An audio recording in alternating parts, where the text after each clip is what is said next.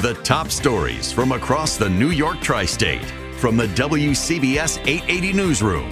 This is the All Local. Pretty sunny conditions outside our studios here and throughout our area. We'll have sun through the midday hours, but then clouds later on today. It'll still be mild, quite mild for late January. We'll get up to a high of in the mid-50s. Another dead humpback whale was found this morning on Long Island. It's the 8th one to die in the New York, New Jersey area since December 1st.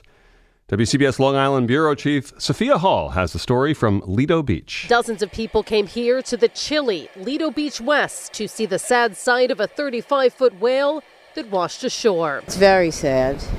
It's, you see in the summer now, we see dolphins out there, and then to just see this, it's just a sad situation.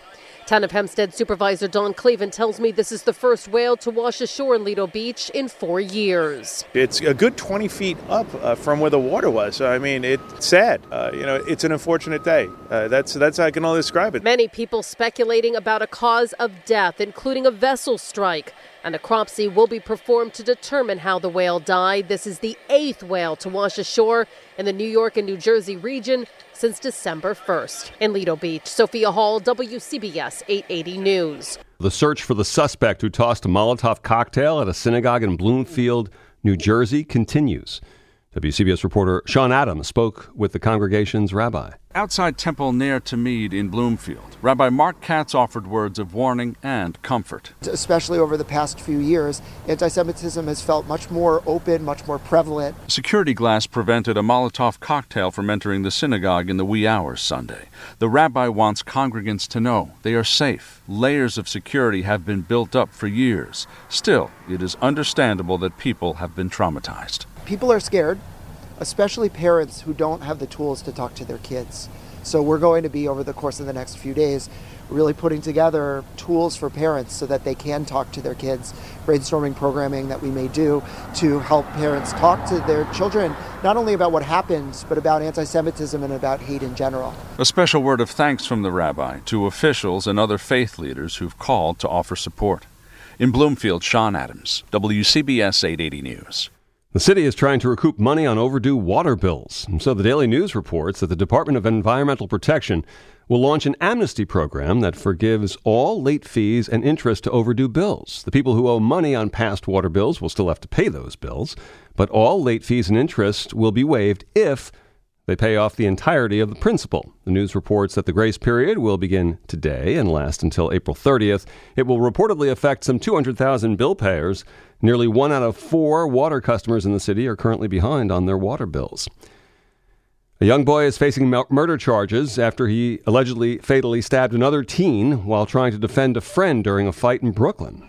Those taken into custody late last night include the 13-year-old who's been charged with murder, along with 2 other boys, 14 and 15.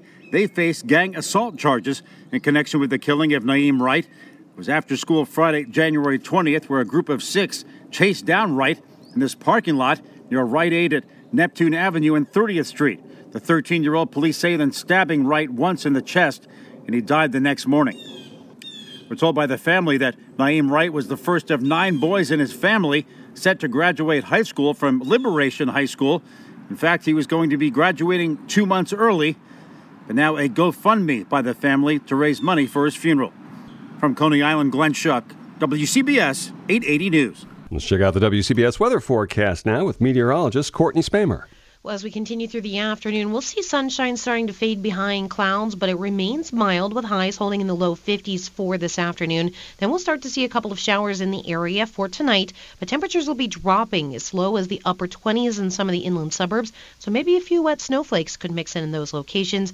Otherwise colder tonight with a low of 33 in the city. For tomorrow, we'll see clouds and a few breaks of sunshine, brisk and chilly again with a high of 39. We'll be watching for a few showers to pop up south and east of the city for the afternoon and evening. Dry weather expected for Wednesday with clouds and sun, a high of 36 degrees. More sunshine on Thursday before it turns sharply colder, and we're down into the 20s on Friday. Currently in Midtown, it's 52 and sunny with temperatures across the tri-state area ranging from 40 in Maybrook to 52 in Bayside, seeing those highs in the low 50s this afternoon.